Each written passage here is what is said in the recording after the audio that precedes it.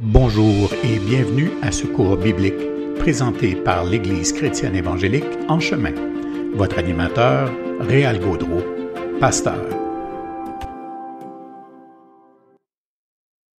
Bonne journée à tous. Aujourd'hui, jeudi 16 février de l'an 2023, ça me fait plaisir d'être avec vous pour la séance 4 de ce cours, la doctrine de Dieu.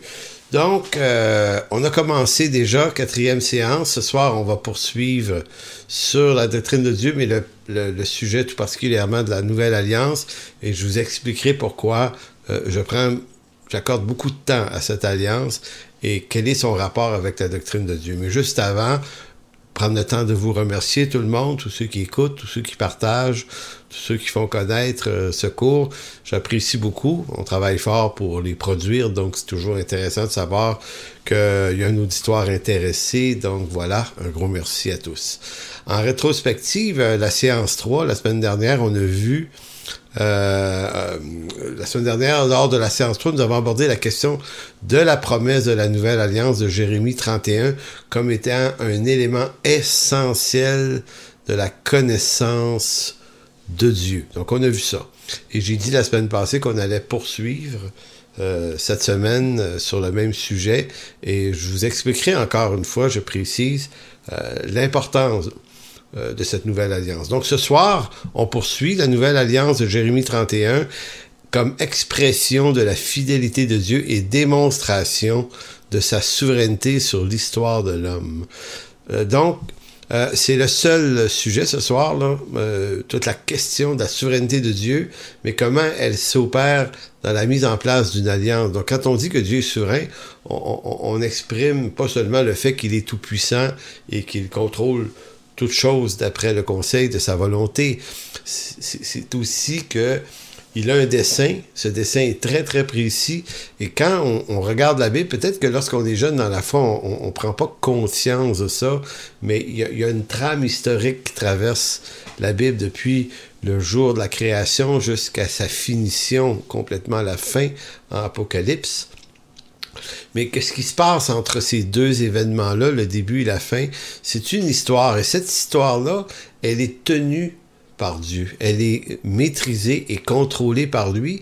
Et la sagesse, la grande sagesse de Dieu tient au fait que malgré la condition pécheresse de l'homme, malgré le chaos dans lequel l'homme conduit cette humanité, Dieu n'est pas empêché de conduire lui son dessein à travers tout ça. Donc, c'est énorme cette affaire-là à comprendre, et ça nous en dit long sur qui est Dieu. Donc la doctrine de Dieu nous intéresse à qui est Dieu dans sa personne, son caractère. Donc c'est en comprenant, c'est en le regardant dans son œuvre qu'on en vient à bien comprendre ce que veut dire un Dieu souverain, par exemple. Donc en quoi s'étaler longuement sur la nouvelle alliance de Jérémie 31, ce qu'on va faire ce soir, nous aide dans un cours sur la doctrine de Dieu? Eh bien la réponse, c'est parce qu'avant de s'intéresser à la personne de Dieu, c'est-à-dire son caractère, son essence, sa sainteté, ses attributs, sa souveraineté et plein d'autres choses, hein, et c'est beaucoup là quand même, avant d'examiner ça, il faut examiner d'abord comment Dieu agit sur le terrain de la trame humaine. Vous savez, pour vous donner une image de ce que je veux dire par là, c'est comme si je vous décrivais la voix extraordinaire d'un nouveau chanteur que vous avez jamais vraiment vu ou entendu et que j'essayais de vous décrire à quel point il est talentueux et qu'à un moment donné, j'arrêtais de vous en parler. Je vous disais, écoute, on va faire mieux que ça, on va aller l'entendre. Je vais te le faire entendre. Et quand tu vas l'avoir entendu et vu, tu vas comprendre ce que je veux dire. Tu vas comprendre à quel point il est talentueux, donc ça va être plus facile de t'expliquer son talent. Ben, c'est un peu ça que j'essaie de faire, et c'est pour ça que la nouvelle alliance en Jésus-Christ, mais qui est annoncée d'abord aux alentours de l'an 600 avant Jésus-Christ, est quelque chose d'extrêmement intéressant.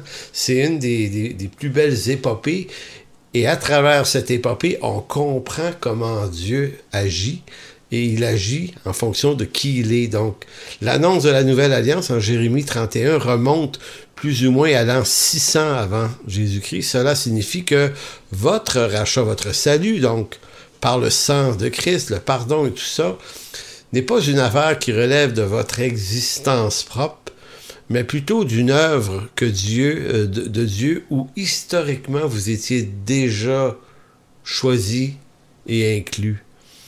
Donc, l'œuvre de Dieu, c'est pas quelque chose qui se construit à mesure que l'histoire passe. Nous, les humains, c'est comme ça qu'on la voit, c'est comme ça qu'on la découvre, c'est comme ça que ça se passe dans notre réalité humaine. Mais dans la réalité historique de Dieu, les choses sont développées, sont voulues d'avance, et toute chose arrive tel que Dieu le veut. Donc, même si l'homme est pécheur, même si Israël a été désobéissant, Dieu a été capable, a été en mesure d'appeler un homme, Abraham, et à travers sa descendance, de faire naître un Messie à un moment précis de l'histoire. Donc, l'histoire de Dieu dans l'histoire humaine, le plan de Dieu ou le dessein de Dieu n'est pas altéré par la réalité pécheresse de l'homme. Lorsqu'on comprend ça, je vous garantis que c'est le repos pour notre âme, parce qu'enfin, on comprend qui est ce Dieu souverain et à quel point il est en contrôle de tout et à quel point son amour ne nous trompe pas et que les choses, c'est pas juste nous qui avons décidé des choses. Dieu vous a fait arriver à un moment de votre vie à un lieu extrêmement précis, tout comme il l'a fait pour son Fils. Il a fait incarner le Christ, son Fils, à un moment précis de l'histoire qu'il avait prévu. Eh bien, c'est la même chose pour vous et moi. À un moment précis de notre histoire, on s'est retrouvés à tel endroit où nous allions entendre l'Évangile et nous tourner vers lui. C'est à ce point que Dieu fait ce qu'il veut. Donc voilà. Mieux comprendre la nouvelle alliance pour nous-mêmes, c'est mieux comprendre que nous ne sommes pas aimés de Dieu ou parce qu'on serait absolument aimable, disposé au salut. Si vous êtes aimé de Dieu, c'est parce que Dieu vous a choisi et a choisi de vous aimer. Et il l'a fait en vous incluant dans une alliance, un contrat, qu'il était prévu bien avant votre propre existence, voire même avant l'incarnation de Christ. Donc, quand il est question de 600 ans avant Jésus-Christ, que cette alliance aura lieu et qu'elle se manifestera dans le Fils de Dieu Jésus-Christ, eh bien, Paul va nous dire, tout ça avait des fondements avant même la création du monde, en Éphésiens 1,4.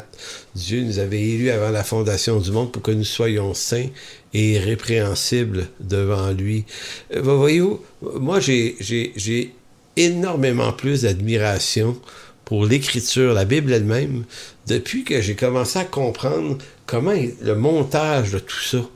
La Bible est un livre extrêmement précis et ça attire mon adoration à Dieu, à savoir à quel point il n'y a pas de déclaration hasardeuse là-dedans. Ça se tient, là. C'est comme un fil narratif qui nous raconte une histoire qui va arriver. Et elle va pas arriver parce qu'on est bon, parce qu'on a milité, parce qu'on a forcé les choses.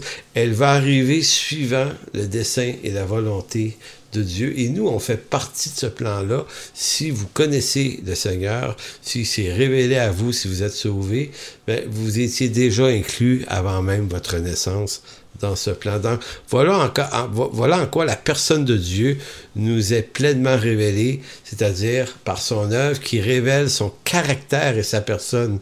Donc, la doctrine de Dieu qui nous parle de différents traits de la personne de Dieu, ben, ce qui nous aide à comprendre les traits, le caractère et la personne de Dieu, c'est comment Dieu œuvre dans son dessein à travers les siècles. Donc, la loi de Dieu, nous dit Jérémie, c'est ce qu'on va voir, a d'abord été écrite dans nos cœurs. Donc, dans la promesse de la Nouvelle Alliance, et je vais lire encore Jérémie 31 un peu plus tard, il est mentionné que la loi de Dieu sera écrite dans le cœur, appelons ça des élus, de ceux, peu importe comment vous pensez qu'on en vient à cette élection, c'est pas le point ici tout à fait, là, mais elle est écrite dans leur cœur. Il est écrit, il est dit de ces gens-là, les élus, tous connaîtront l'Éternel. Ici, là, précisons, non pas connaître Dieu dans le sens d'une connaissance qui découle d'une relation personnelle avec Dieu, bien que c'est ça qu'on a, là. Mais dans le sens où Jérémie le dit, c'est pas tout à fait ce genre de connaissance-là. Donc, c'est pas une connaissance relationnelle qui vient de mon effort. Donc, c'est une connaissance qui découle de la préscience de Dieu. Je connais et vous connaissez Dieu parce que dans sa préscience, Dieu l'a voulu ainsi. Donc, c'est parce que lui a agi sur vous que vous le connaissez et non pas l'inverse. Cette œuvre, commencée avant la fondation du monde par l'acte souverain de Dieu, qui dépose sa loi dans votre cœur en vue que vous soyez, dans un moment précis de l'histoire, de votre histoire, un membre du peuple de cette nouvelle alliance en Jésus-Christ. C'est en ces termes que nous devons comprendre notamment la prière sacerdotale. Et là, on va la regarder, là, si vous allez juste dans le petit bout. J'ai lu ça la semaine passée. Je dois absolument le relire. Jean 17, 2 et 3. Jean 17, 2 et 3, on appelle prière sacerdotale, où Jésus affirme que la vie éternelle consiste à le connaître, lui et son Père.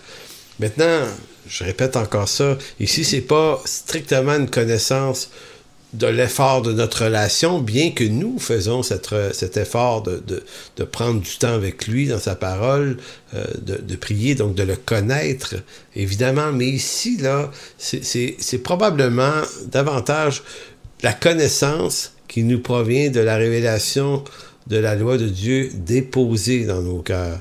Donc, regardez comment c'est dit, une fois de plus, Jean 17, 2 et 3, qui dit « Selon que tu lui as donné pouvoir sur toute chair, afin qu'il accorde, en parlant de lui-même, le Fils, là, afin qu'il accorde la vie éternelle à tous ceux que tu lui as donnés. » Que tu accordes la vie éternelle à tous ceux que tu lui as donnés. Or, la vie éternelle, qu'est-ce que c'est? C'est qu'ils te connaissent, toi, le seul vrai Dieu, celui que tu as envoyé, Jésus-Christ.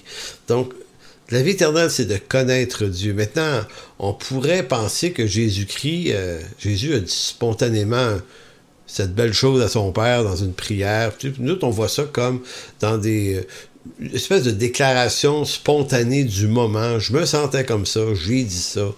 Mais en fait, Jésus ne fait que prier et affirmer ce que les prophètes de l'Ancien Testament ont annoncé d'avance, inspiré de l'Esprit. Donc Jésus n'est pas ailleurs que dans le dessein de Dieu, jamais, il est toujours là. Donc les élus, c'est eux qui sont appelés à cette connaissance de Dieu. Donc la vie éternelle, c'est que ceux que tu m'as donnés, donc les élus, te connaissent. Mais pourquoi dire te connaissent? Ben parce que c'est ça la promesse de la nouvelle alliance de Jérémie. Ils tous me connaîtront. On va lire ça, ça sera pas long. Donc, le Père accorde la vie éternelle à tous ceux qu'il donne au Fils, accomplissant la promesse de Jérémie, qui est la nouvelle alliance, qui promettait une nouvelle sorte de connaissance de Dieu. Une connaissance de Dieu différente du rapport de la connaissance que les Hébreux de l'Ancienne Alliance avaient. Et c'est ça qu'on va s'expliquer ce soir. Le peuple de la première alliance mosaïque en Israël, le peuple de Dieu, n'ont pas une proximité avec Dieu, une connaissance de Dieu, que le peuple de Dieu de la Nouvelle Alliance, qui est l'Église qui unit païens et juifs dans un même corps, ont. Nous, on a une connaissance, on a tous une proximité équivalente. En d'autres mots, moi qui suis pasteur, je ne dispose pas d'un sacerdoce supérieur au dernier arrivé dans mon Église. Je dispose d'une vocation différente, mais pas d'un sacerdoce.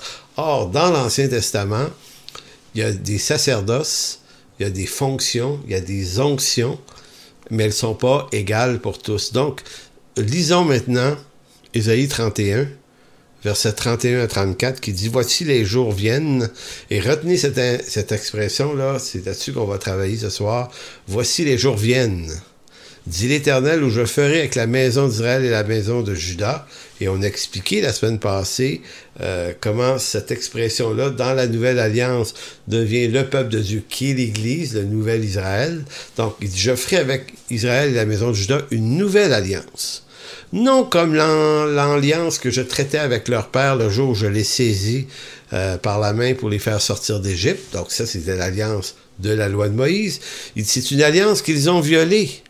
Quoique je fusse leur maître, dit l'Éternel, mais voici l'alliance que je ferai avec la maison d'Israël après ces jours-là, dit l'Éternel. Et regardez, ça c'est le point sur lequel on travaille ce soir. Il dit, je mettrai ma loi au-dedans d'eux, je l'écrirai dans leur cœur, je serai leur Dieu, ils seront mon peuple.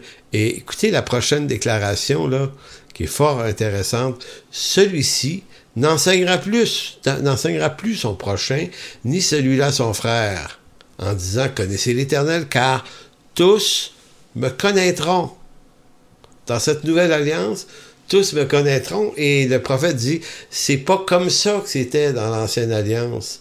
La première alliance, celle de Moïse qu'ils ont violée, ce n'était pas tous qui me connaissaient. Maintenant, dans la nouvelle alliance, tous me connaîtront, depuis le plus petit jusqu'au plus grand. Donc, une connaissance égale, qui ne repose pas sur des sacerdoces ou des onctions exclusives.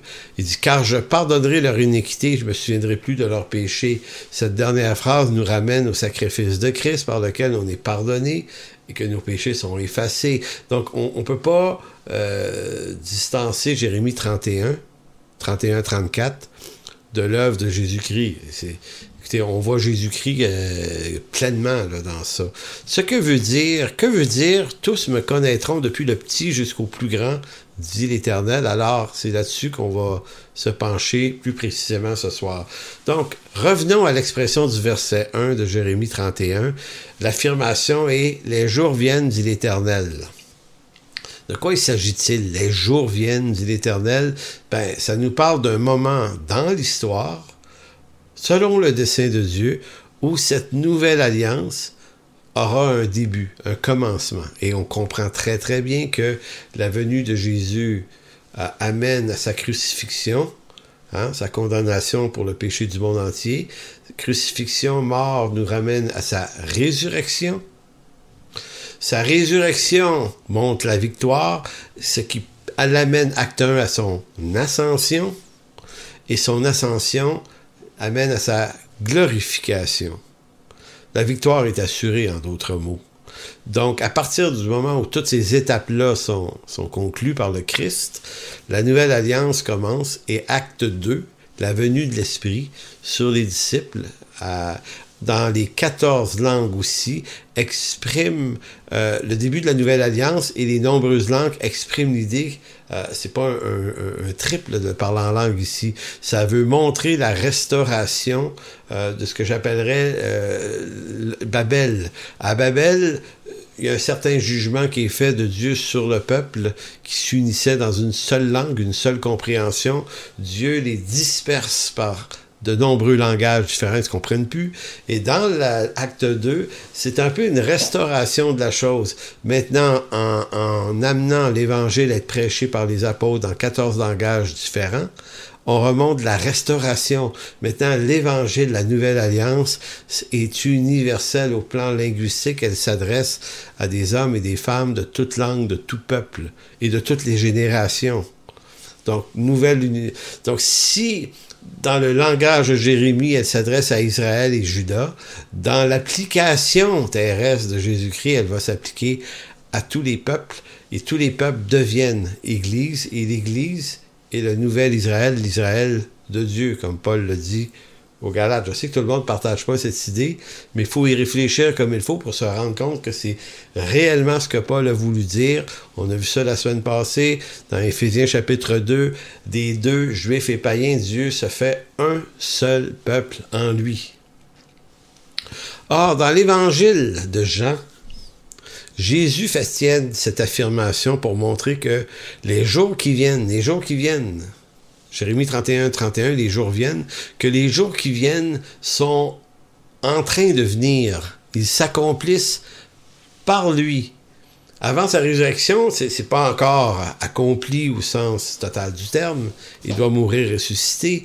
Mais vous allez voir, Dans Jean 4, verset 21, et là je reviens encore une fois sur cette histoire fameuse, Jean 4, 21, c'est Jésus qui rencontre une femme samaritaine au puits de Jacob, et cette femme-là, tu sais, on a souvent dit, elle a eu 5 maris, ça a échoué, elle vit en concubinage, c'est une personne qui a rien pour attirer les faveurs de Dieu, et pourtant, c'est à elle que le Seigneur a dit le nombre de choses les plus importantes sur cette nouvelle alliance, parce que il nomme pas la nouvelle alliance dans son discours avec elle, il la nomme pas dans l'expression, mais dans son contenu, c'est exactement ce dont il lui parle. Et au verset 21, il lui dit, parce qu'il y avait toute l'histoire où la femme lui dit « Ouais, mais vous les Juifs, vous dites que c'est à Jérusalem, nous on dit que c'est ici en Samarie, au Carmel, toi tu dis quoi là? » Femme, lui dit Jésus, verset 21, « Crois-moi, l'heure vient. » L'heure vient, c'est le moment vient là. Mais quel moment? Ben, c'est les moments annoncés par les prophètes. Le jour vient, les jours viennent, disait Jérémie 31. Et là, je n'irai pas vous sortir les autres textes de Daniel qui annonçaient également la fin des temps qui débuterait par la venue du oint de l'Éternel. Donc, Jésus est en train de dire, crois-moi, l'heure vient où ce ne sera ni sur cette montagne, c'est-à-dire Carmel, ni à Jérusalem que vous adorerez le Père. Vous adorez ce que vous ne connaissez pas, tu sais, vous les Samaritains, mais nous, Juifs, nous adorons ce que nous connaissons car le salut vient des Juifs. Mais c'est comme dit, mais de toute façon, l'heure vient où les jours viennent. Tu sais, c'est un peu une expression similaire. Et elle est déjà venue où les vrais adorateurs adoreront le Père en esprit, retenez ça, là, en esprit et en vérité, car ce sont là les adorateurs que le Père demande. Dieu est esprit et il faut que ceux qui l'adorent en esprit et en vérité. Donc, on a déjà dit que ça n'a pas rapport au temps de louange et d'adoration dimanche matin dans l'Église. Si vous réduisez ce texte-là à simplement ça, ben, c'est une erreur. Évidemment, lorsqu'on chante des cantiques, on adore Dieu, mais c'est pas dans l'expression de l'ambiance d'un temps de louange dont il est question ici, mais adorer au sens de comment on se rencontre avec Dieu. Adorer, là, c'est cette rencontre avec Dieu et non pas un temps de louange. J'espère que je me fais bien comprendre. Donc, si dans l'Ancien Testament, on adorait dans des lieux construits de mains d'hommes, des temples, des trucs comme ça, dans la Nouvelle Alliance, ce n'est pas ainsi qu'on rencontre Dieu, mais c'est en esprit. Pas au sens charismatique du terme, mais au sens d'une nouvelle sorte de vie, une nouvelle naissance en Jésus-Christ. Donc, en affirmant que ce ne sera pas au Carmel, en Samarie, ni à Jérusalem, c'est-à-dire dans des temples construits de mains d'hommes que les vrais adorateurs adoreront, désormais Dieu, mais ce sera en esprit et en vérité. Ici, Jésus est en train de dire que l'ensemble des prophéties qui annonçaient la nouvelle alliance s'accomplissent en lui. S'accomplissent en lui, en Jean 4, c'est ce qu'il dit. Donc, en Jean 4, Jésus réfère plus spécifiquement à la prophétie d'Ézéchiel. Peut-être vous dites, ah ouais, où c'est que tu vois ça, toi, Ézéchiel, dans la discussion que Jésus a avec cette femme? Ben, allez voir Ézéchiel 36. Donc, quand Jésus fait des affirmations, là, que ce soit dans la prière à son Père, généralement et souvent avec ses apôtres, il parle la langue de l'Ancien Testament. Il vient l'accomplir, mais il parle cette langue-là. Donc, il a cité assez nettement Ézéchiel 36 lorsqu'il a parlé que cette nouvelle vie, ce serait une vie de l'esprit, en esprit et en vérité. Donc, voyez Ézéchiel 36, verset 25 à 27, où le prophète disait « Je répandrai sur vous une eau pure et vous serez purifiés. » Évidemment, on parle de la rédemption, du salut, le sang de Christ qui nous purifie. Il dit « Je vous purifierai de toutes vos souillures et de toutes vos idoles. Je vous donnerai un cœur nouveau, et regardez bien, et je mettrai en vous un esprit nouveau. » Il avait dit à la femme, c'est en esprit et en vérité. Ézéchiel avait dit plusieurs siècles avant, je mettrai en vous un esprit nouveau. J'ôterai de votre cœur le cœur de pierre, et je vous donnerai un cœur de chair. Je mettrai mon esprit en vous. Il le répète, verset 27, une deuxième fois, et je ferai en sorte que vous suiviez mes ordonnances et que vous observiez et pratiquiez mes lois. C'est intéressant parce que il y a une corrélation entre ce que Jésus dit à cette femme dans Jean 4, au puits de Jacob. Les adorateurs dans la Nouvelle Alliance n'adorent plus Dieu, ne rencontrent pas Dieu dans un temple fait de main d'homme, mais en esprit. Et la corrélation s'étire avec Jérémie 31. Tous connaîtront l'Éternel, je mettrai ma loi dans leur cœur. Mais vous voyez ici, Ézéchiel dit à peu près la même chose. Je ferai en sorte que vous suiviez mes ordonnances, mes lois. Donc voyez-vous que tous ces textes-là sont rattachés et forment une unité dans la révélation qui est vraiment, vraiment extraordinaire. Ézéchiel, en fin de compte, répète à peu de choses près ce que Jérémie avait mentionné dans sa prophétie du chapitre 31 de son livre. Annonçait sur la... Et donc, il répète à peu de choses près ce que Jérémie annonçait sur la loi de Dieu dans le cœur du peuple de la Nouvelle Alliance, mais Ézéchiel, lui, ajoute l'esprit. Quand vous lisez Jérémie 31, le petit bout, 31 à 34, il n'est pas question là de l'esprit. Peut-être qu'il l'est dans le reste du chapitre, là, en passant. Mais Ézéchiel, lui, précise ce point-là. Donc, c'est comme si Ézéchiel ajoute que l'esprit accompagne la nouvelle vie, la vitalité de ceux qui appartiennent à cette nouvelle alliance. Vous savez, quand vous lisez, si vous allez dans Jean 3, là, au début du chapitre, ça explique pourquoi Nicodème, si vous connaissez bien cette histoire-là dans Jean 3, Nicodème aurait dû comprendre ce que voulait dire cette affaire-là de l'esprit. Vous savez, dans Jean 3,10, Jésus il explique ce que c'est la nouvelle naissance, puis Nicodème, il allume pas, il n'a pas l'air à comprendre. Et là, Jésus, au verset 10, dit « Hey, tu es le docteur. Tu es pas un docteur en Israël. » Il dit « T'es le docteur en Israël et tu ne sais pas ces choses. » Mais qu'est-ce que Nicodème aurait dû savoir? Parce que si lui, il ne sait pas, personne d'autre l'avait compris. Donc, maintenant, moi, je me suis souvent demandé, mais pourquoi Jésus fait ce reproche-là? En fait, c'est parce qu'en tant que docteur de la loi, Nicodème connaît Ézéchiel 36, puis Jérémie 31 et tous les autres textes afférents à la Nouvelle Alliance. Il connaît ça 10 fois mieux que moi, là, puis que vous, puis que nous tous ensemble. C'est un docteur de la loi, il connaît ces choses en hébreu. Donc, on fait des études en rabbinique, on est savant dans ces choses-là, on est très bien au courant que la nouvelle alliance qui proposait Jérémie va pourvoir à une vie de l'esprit. Parce qu'Ézéchiel le disait et Joël le disait, il y a d'autres textes qui le disent. Donc, Jésus dit, comment ça se fait que tu ne sais pas ces choses? Non pas que Nicodème les ignorait de manière, sur le plan d'une connaissance intellectuelle, mais c'est que Nicodème n'a pas connecté sur Jésus le Messie et ces vérités-là. Et là, on va lire les versets 3 à 7 de Jean 3, vous allez voir de quoi ça retourne. Jean 3:3. En vérité, je te le dis, Nicodème, si un homme ne naît de nouveau, il ne peut voir le royaume de Dieu. Nicodème lui dit, mais comment un homme peut-il naître quand il est vieux? Peut-il entrer dans le sein de sa mère et naître? Jésus lui dit, en vérité, je te le dis, si un homme ne naît d'eau et d'esprit, il ne peut entrer dans le royaume de Dieu. Ce qui est né de la chair est chair, et ce qui est né de l'esprit est esprit. Quand Jésus parle de naître de l'esprit, Nicodème ne pouvait pas ignorer Ézéchiel 36 et Joël et d'autres prophètes qui promettaient une nouvelle alliance avec une présence de l'esprit dans le croyant.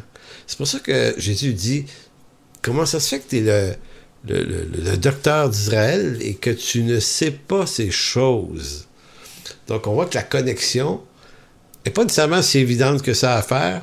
Et c'est comme si Jésus est en train d'étonner Nicodème en disant, voici, c'est moi qui est venu accomplir ça. Je suis par incarnation celui qui va ouvrir cette nouvelle alliance qui est une naissance de l'Esprit, car pour voir le royaume de Dieu, dit-il, il faut naître de nouveau. Donc, le royaume de Dieu ici rentre dans la perspective de la nouvelle alliance. Tous ceux qui seront appelés par grâce à cette nouvelle alliance seront du royaume de Dieu. Donc, revenons maintenant à l'expression de Jérémie 31, « Plus personne n'enseignera son frère ». Ça, c'est bizarre. Et en passant, j'ai un autre petit commentaire qui me vient à l'esprit. Lorsqu'on lit les prophètes, Jérémie 31, Ézéchiel 36, on est exposé à quelque chose qui est du domaine de la perfection. Hein? Je mettrai un esprit en vous, j'ôterai de votre cœur votre cœur de pierre, donnerai un cœur de chair, je ferai en sorte que vous suiviez mes ordonnances et que vous observiez et pratiquiez mes lois. Maintenant, on va se dire, ouais, mais on y arrive pas si bien que ça, me semble. On est rebelles, on est désobéissants. Évidemment, sauf que les textes prophétiques sont mis dans la perspective d'une œuvre accomplie. Donc, elle nous décrit dans les perfections du pardon, de ce qu'on est en Jésus-Christ, de la manière avec laquelle Dieu nous voit. Et ça, c'est dans le maintenant et le pas encore. Donc, on entre dans la formule d'Oscar Kuhlman. Déjà et pas encore. Donc, on n'est pas dans la plénitude de cette obéissance parfaite, mais frères et sœurs, nous le serons. Nous le serons un jour au retour de Christ. Entre-temps, on tend vers ça. Mais le point, c'est pas de savoir est-ce qu'il faudrait l'être maintenant. On peut pas, parce qu'on est encore habité par une chair mortelle. Néanmoins, devant Dieu, c'est notre condition, c'est notre statut officiel. On est parfait en lui. Plus personne n'enseignera son frère. Donc, dans cette nouvelle alliance a ceci de particulier. Quand Jérémie 31, elle laisse entendre que plus personne ne peut enseigner son frère, car la loi est écrite dans le cœur de chacun. Moi, ça a été pour moi un nœud souvent. Je me disais, comment ça? T'sais, comment comprendre cet aspect de la nouvelle alliance de Jérémie, alors que dans l'Église, Dieu donne aux croyants des ministères, notamment pasteurs et docteurs. Et Éphésiens 4.12, il dit « Il les donne pour le perfectionnement des saints en vue de l'œuvre du ministère et de l'édification du corps de Christ. » Est-ce que Paul est passé à côté, lui, de... On aurait pu dire « Non, Paul, il n'est pas supposé d'avoir de trucs comme ça, là. Il n'y a plus de sacerdoce en Nouvelle Alliance. Tous connaissent l'Éternel. » Voyez-vous? Donc, comprenons que Paul n'est pas en train, mais pas du tout en train de contredire, puisque le Seigneur a appelé des apôtres d'abord, hein? Il a appelé des prophètes, des évangélistes, des pasteurs et des docteurs. Donc, la Nouvelle Alliance fait que tous connaissent l'Éternel. Tous ceux qui sont élus appartiennent au Seigneur, ont une connaissance, deviennent une habitation de Dieu. Donc, Dieu les habite et sa loi les habite. Mais ça exclut pas de s'exposer à l'instruction et le perfectionnement des saints en vue de l'œuvre du ministère. On est dans le déjà et le pas encore. Mais expliquons quand même cette affaire. Donc, pour ça qu'on pourrait penser que certains pensent, pour se démêler dans cette affaire-là, que la dispensation de l'Église n'est pas le plein accomplissement de cette nouvelle alliance de Jérémie 31, hein, qui affirme celui-ci, verset 34, « n'enseignera plus son prochain, ni celui-ci son frère, car tous me connaîtront. » Mais en fait, moi je pense que c'est une erreur de penser ça, et voici pourquoi. En fait, cet énoncé doit être compris à travers la posture que les croyants de l'Ancien Testament accorde aux patriarches d'Israël. En d'autres mots, quand la prophétie est donnée à Ézéchiel ou à Jérémie, elle est donnée pour ces hommes-là dans leur temps à eux, dans la compréhension organisationnelle du sacerdoce en Israël. Donc en Israël, tous ne connaissent pas l'Éternel. Dieu accorde aux patriarches d'Israël, patriarche Abraham, Isaac, Jacob. Il accorde également aux membres du sacerdoce lévitique, les prêtres et tout ça, descendants d'Aaron. Il accorde également aux prophètes, à certains prophètes, pas tous, mais également aux rois juifs, une onction particulière. Donc, en Israël, il y a comme une distance entre le peuple et ceux qui occupent le sacerdoce. C'est ce qui disparaît dans la dispensation de l'Église. Dans l'Ancien Testament, il y a le peuple et ceux qui dirigent le peuple. Par exemple, la promesse de Dieu est donnée à Abraham, mais à Abraham seul. Pour Isaac et Jacob et leurs descendants, mais elle est donnée à Abraham.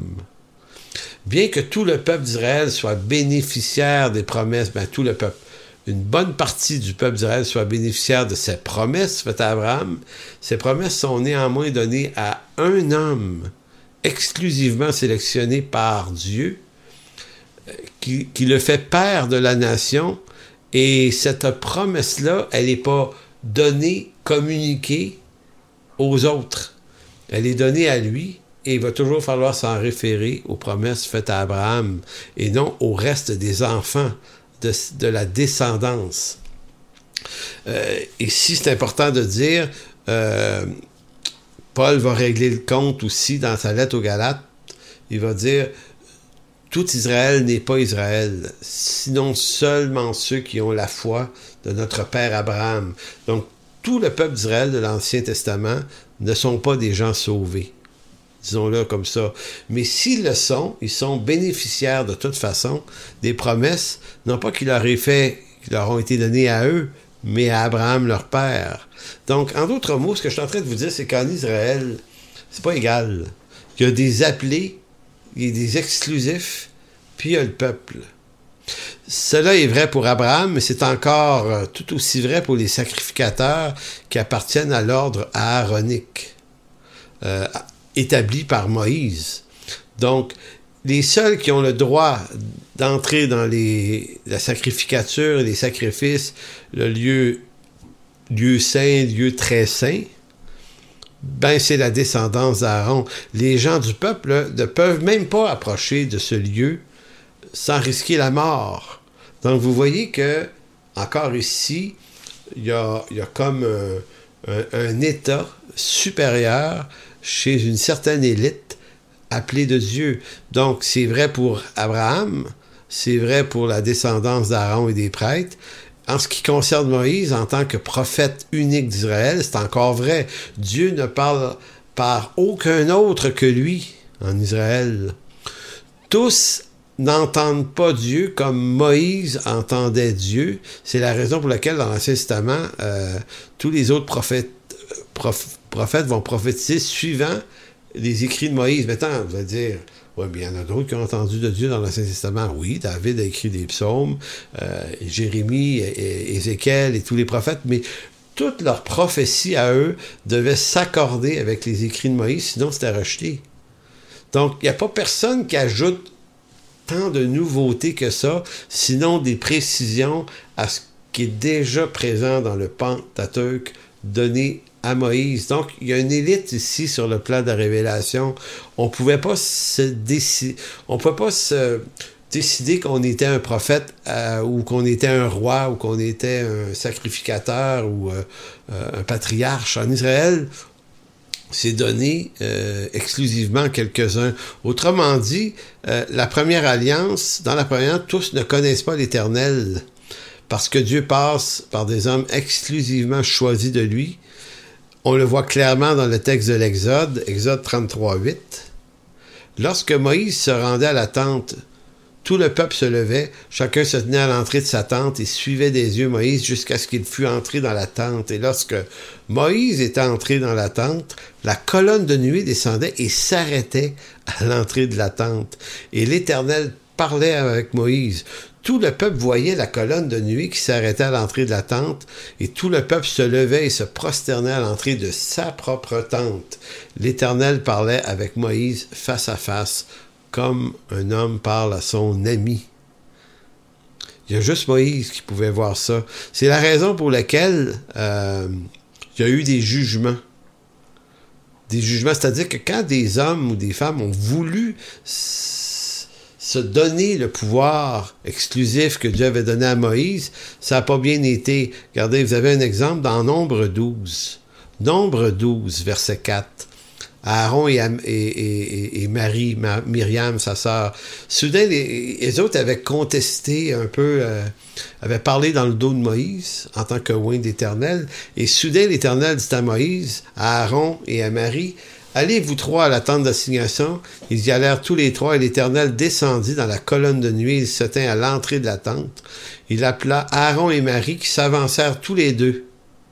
Et il dit, « Écoutez bien mes paroles. Lorsqu'il y aura parmi vous un prophète, c'est dans une vision que moi, l'Éternel, je me révélerai à lui. C'est dans un songe que je lui parlerai. Il n'en est pas ainsi de mon serviteur Moïse.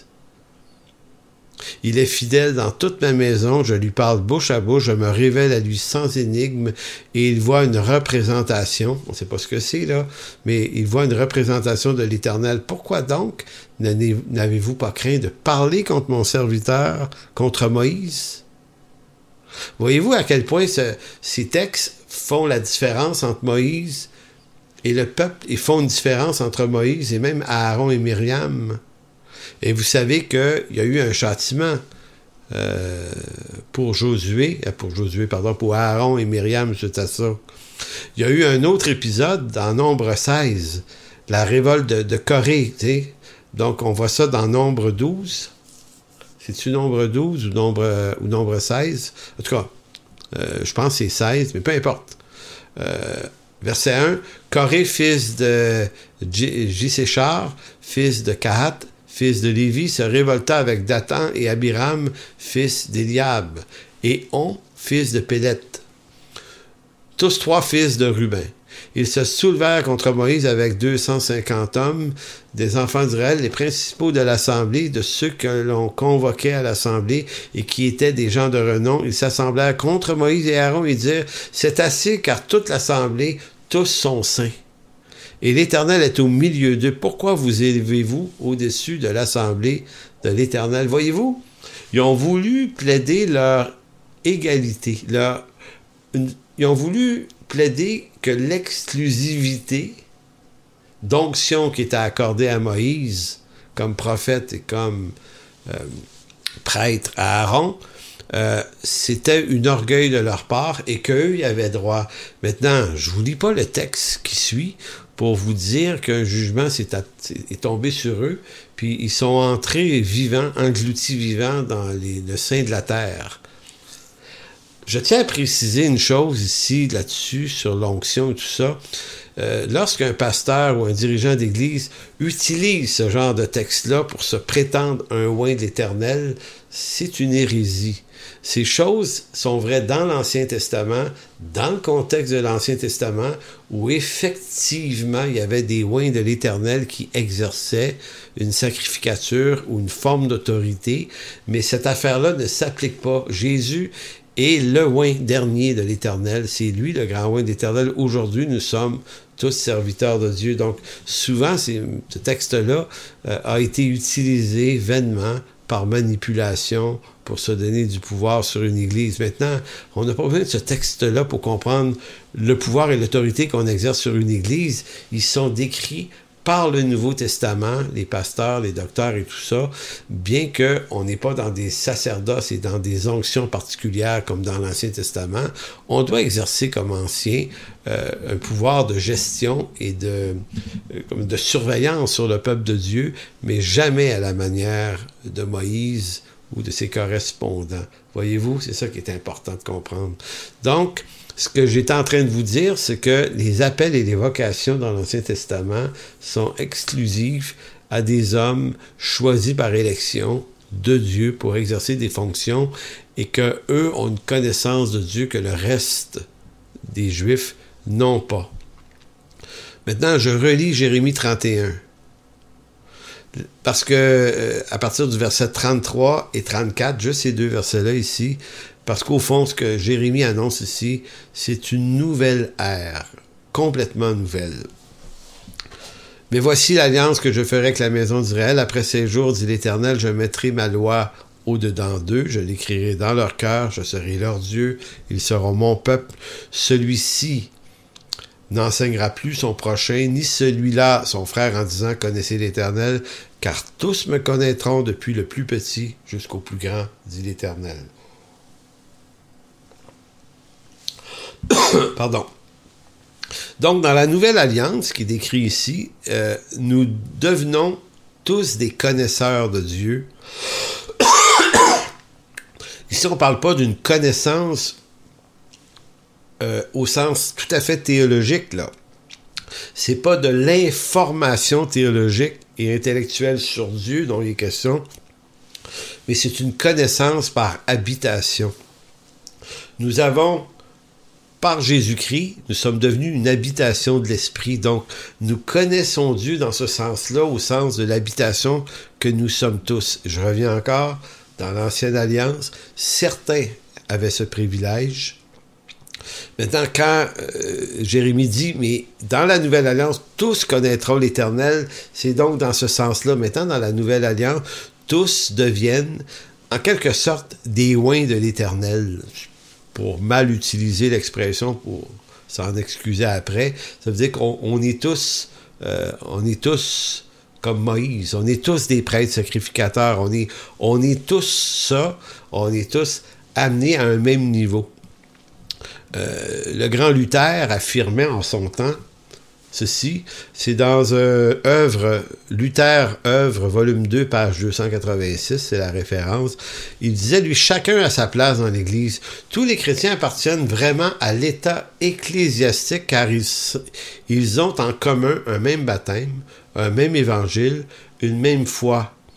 Il le dit lui-même, nous sommes absolument tous consacrés prêtres par le baptême. C'est intéressant, vous voyez, la théologie de Luther et Calvin va dans le même sens, c'est-à-dire que c'est ça qui différencie les saints de la Nouvelle Alliance des saints de l'Ancienne Alliance. Donc, tous dans la Nouvelle Alliance, ceux qui sont nés nouveaux, qui sont réellement sauvés par Dieu, par élection, connaissent Dieu du fait qu'ils sont une habitation de Dieu, ce qui n'était pas exact dans l'Ancien Testament. Donc, nous comprenons mieux à travers tout ça, la déclaration de l'apôtre Paul aux Éphésiens. Allez dans Éphésiens 4.4. Il y a une affirmation aussi qui est faite qui est très intéressante, mais peut-être que la profondeur échappe à notre attention si on la regarde pas dans la comparaison de la Nouvelle et l'Ancienne Alliance. En Éphésiens 4.4, il est écrit « Il y a un seul corps et un seul esprit ». Promesse de l'esprit qui doit habiter le croyant. Hein? Que Jésus a dit à la femme au puits de Jacob, c'est en esprit. Donc, Paul reprend ça, il y a un seul corps, un seul esprit. Comme vous avez été appelés à une seule espérance par votre vocation, il y a un seul Seigneur, une seule foi, un seul baptême, un seul Dieu et Père de tous, qui est au-dessus de tous et parmi tous et en tous. Je ne sais pas si vous comprenez ce que j'essaie de dire ici. Paul affirme cette différence entre ancienne et nouvelle alliance. Maintenant, il dit, vous, juifs et païens qui appartenez au même Seigneur par l'Église, vous êtes tous pareils. Il n'y a pas un sacerdoce particulier pour certains et pas pour d'autres. Il y a des vocations différentes, on le dit, pasteur, docteur et compagnie, évangéliste et plein d'autres choses, et des dons différents. Mais ces dons-là et ces vocations-là ne nous placent pas dans un état particulier de oint de l'Éternel qui ferait de nous des intouchables. Non, on est des croyants qui, sur le plan de la valeur et de l'appel, sommes égalitaires avec nos frères et nos sœurs. C'est juste qu'on a une vocation différente. Donc, l'affirmation de Paul en Éphésiens 4 pourrait paraître anodine. Mais en réalité, elle établit la différence entre le rapport que Dieu avait avec son peuple dans la première alliance, où on entretenait un rapport exclusif avec certains. Dans la Nouvelle Alliance, il y a un nouveau rapport de proximité avec tous, sans exclusivité. L'Église nous est dit dans plusieurs textes, là, on va s'en aller vers la conclusion dans pas très longtemps. Apocalypse 1, 5 et 6, très intéressant. L'Église est présentée par Jean dans sa vision apocalyptique comme un royaume de sacrificateurs. Il va dire au verset 5, Apocalypse 1, « De la part de Jésus-Christ, le témoin fidèle, le premier-né des morts et le prince des rois de la terre, à celui qui nous aime et qui nous a délivrés de nos péchés par son sang et qui a fait de nous un royaume de sacrificateurs pour Dieu son Père. À lui soit la gloire et la puissance au siècle des siècles. Amen. Maintenant, Jean n'est pas en train de dire que nous allons offrir des sacrifices à la manière des sacrificateurs de l'Ancien Testament. Jésus-Christ étant le dernier sacrifice, il n'y a plus d'autres sacrifices expiatoires pour le péché, mais il est en train de dire que nous sommes élevés à la proximité du sacrificateur. Seul un sacrificateur, et notamment le souverain sacrificateur, pouvait entrer dans le lieu très saint. Donc la présence de Dieu était réservée à cette élite de sacrificateurs. Le peuple ne pouvait pas y entrer. Maintenant, Jean dit, oui, mais l'Église, elle transforme cette réalité-là. Nous sommes tous des sacrificateurs, donc nous avons tous accès à cette présence de Dieu. C'est vraiment incroyable ce que dit Jean. Chapitre 1, versets 5 et 6. En 1 Pierre 2, 9 et 10, Pierre dit quelque chose de similaire, un peu différent, mais que vous allez voir. 1 Pierre 2, 9. Vous, au contraire, vous êtes une race élue, un sacerdoce royal, une nation sainte, un peuple acquis, afin que vous annonciez les vertus de celui qui vous a appelé des ténèbres à son admirable lumière. Vous qui autrefois n'étiez pas un peuple et qui maintenant êtes le peuple de Dieu. Vous qui n'aviez pas obtenu miséricorde, vous avez maintenant obtenu miséricorde. Mais vous voyez de quelle façon Pierre décrit les saints, qu'ils soient juifs ou païens, ça ne change rien. Vous êtes un sacerdoce royal. Écoutez, on n'aurait pas pu dire ça là, à des croyants de l'Ancienne Alliance. Le sacerdoce était réservé aux descendants d'Aaron seulement. Donc, c'est dans ce sens que Jérémie nous apprend que tous connaîtront l'Éternel, c'est-à-dire à la manière des prêtres et des oints de l'Éternel de l'Ancien Testament. En passant, ils connaissaient l'Éternel et les sacrificateurs et tous ces gens-là qui disposaient d'un appel particulier devaient être formés aussi.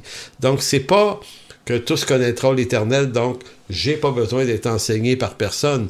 Tout le Nouveau Testament dit le contraire.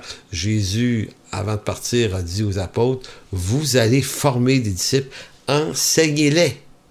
Enseignez-les à observer donc les saints, qui sont tous des sacrificateurs, qui sont tous des prêtres de la Nouvelle Alliance, vous allez devoir les enseigner. Donc, tous connaîtront l'Éternel n'annule pas la nécessité de l'instruction biblique pour ceux qui se donnent ce motif-là. J'ai entendu ça pour refuser d'avoir une église ou d'être enseigné. C'est aussi pour cette raison que Jésus affirme à quelques reprises dans les évangiles que ceux qui lui sont donnés par le Père vont écouter la parole. Ça, c'est une autre affaire qui est très intéressante. On lit dans Jean 14, versets 22 à 24. Jésus va dire, ceux qui le Père me donne, on n'aura pas besoin de leur tordre un bras pour apprécier l'Écriture. Si la parole de Dieu, si la vérité, si la loi de Dieu les habite, ils vont forcément aimer l'Écriture. Donc, Jean 14, 22, et là j'ai choisi ce texte-là, mais Jésus le dit de plusieurs façons. Dans l'Évangile de Jean notamment, Jude, non pas Iscariote, lui dit, « Seigneur, d'où vient que tu te feras connaître à nous et non au monde? » Connaître. 2 chapitres plus loin, Jésus va dire, « La vie éternelle, c'est qu'ils te connaissent, toi le seul vrai Dieu. » Et la question de Jude ici, comment ça va se faire que tu te feras connaître à nous? La question est étrange parce que Jésus aurait pu dire, « Ouais, mais tu me connais déjà, là, je suis là. » Mais on comprend que c'est pas exactement ce que Jude voulait dire, et Jésus a très bien saisi la question. Comment ça va se faire, là, cette connexion-là, cette connaissance de l'Éternel qui nous est promis par toi? Comment ça va se faire? Jésus lui répondit, « Si quelqu'un m'aime, il gardera ma parole et mon Père l'aimera, et nous viendrons à lui et nous ferons notre demeure chez lui. » Écoutez, être une habitation de l'Esprit, une habitation de Dieu. J'habiterai en eux, ma parole, ma loi, mes ordonnances. On est encore ici dans une affirmation qui est un écho d'Ézéchiel 36, de Jérémie 31 et de d'autres textes. C'est ça. Donc, verset 24, « Celui qui ne m'aime pas ne garde point mes paroles, et la parole que vous entendez n'est pas de moi, mais du Père qui m'a envoyé. Donc, en d'autres mots, un élu reste attaché à la parole. Maintenant, ça c'est compliqué là, à expliquer dans le concret de nos églises, parce qu'il y a des gens qui viennent à nos églises qui vont tout lâcher, qui vont avoir aucun remords, aucune repentance. Tout abandonne Dieu, puis pouf! Et remarquez que ça peut arriver à un élu d'être séduit pour un temps, mais une personne qui appartient vraiment au Seigneur peut pas ne pas revenir au Seigneur, parce que la parole de Dieu et la présence de Dieu en lui ne peut que le convaincre de péché et de repentance pour revenir. C'est l'œuvre du Saint-Esprit, notamment dans Jean 15 et 16, c'est ce que Jésus va dire. Le Consolateur, l'Esprit, lorsqu'il va venir en vous, là, il va convaincre le monde de péché, de justice et de jugement. Donc, ceux qui appartiennent au Seigneur, là, peuvent pas s'en sortir. Donc, s'il nous est possible de rétrograder en tant qu'élus, c'est toujours pour un temps. Et si on se repent pas, nous serons forcément mis sous discipline par le Seigneur lui-même, parce que Dieu, ce qu'il fait, on voit ça dans le livre d'Hébreux, il châtie et reprend ceux qu'il considère comme ses enfants, mais il ne reprend pas les autres. Donc, c'est pour ça que cette connaissance de Dieu ici, cet amour de la parole fait partie. Et là, je précise, je fais attention en vous disant ça, je sais que des fois on passe des moments difficiles, des moments où on est moins dans la parole, là. C'est pas ça que ça veut mesurer, là. Ça veut mesurer que les personnes qui appartiennent au Seigneur vont, malgré 1000 misères, 1000 complications dans leur vie chrétienne, dans leur église, vont persévérer quand même avec Dieu. On peut pas, puis j'ai tellement rencontré de croyants dans ma vie, des gens qui ont tenté d'abandonner le Seigneur et qui m'ont dit, j'ai pas été capable, je pense à lui le matin, le midi, puis le soir en me couchant. Même, tu sais, il y a des gens qui ont vécu des choses tellement difficiles, qui ont voulu plus marcher avec Dieu, n'ont pas été capables. Alors que j'en ai vu d'autres avoir un certain zèle pour Dieu dans nos églises, et au bout de quelques années, au bout même de 10, 15, 20 ans, tout lâcher. Sans remords, sans rien.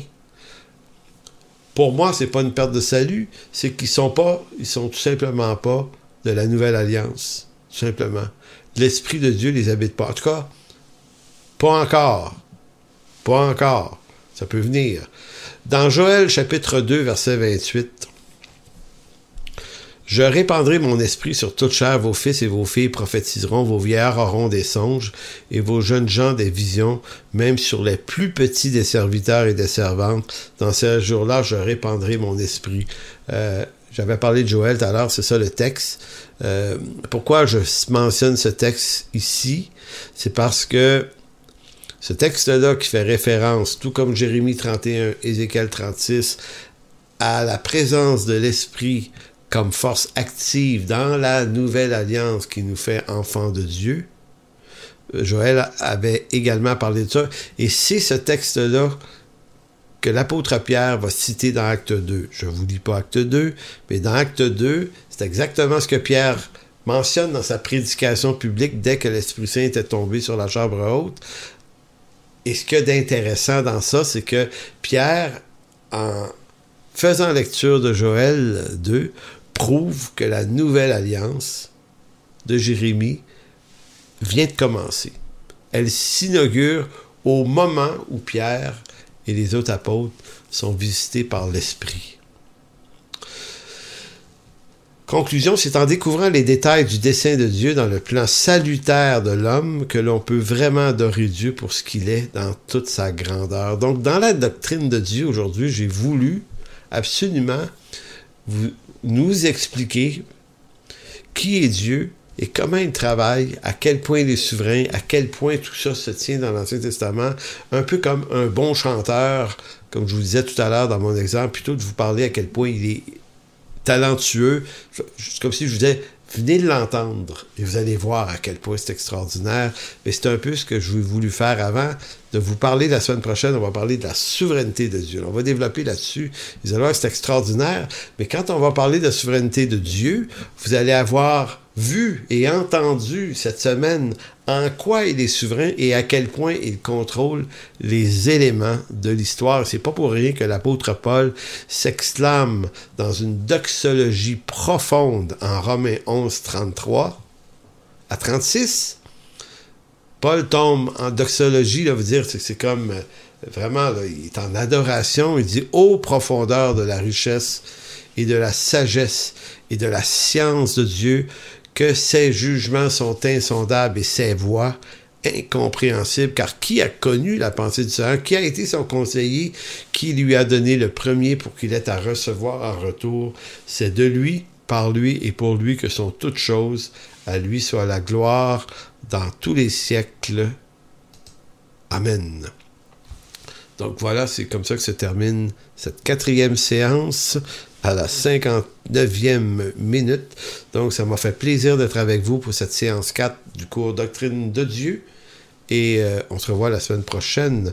Donc si on est le 16, nous serons sans doute le 23, jeudi prochain. D'ici là, que Dieu vous garde.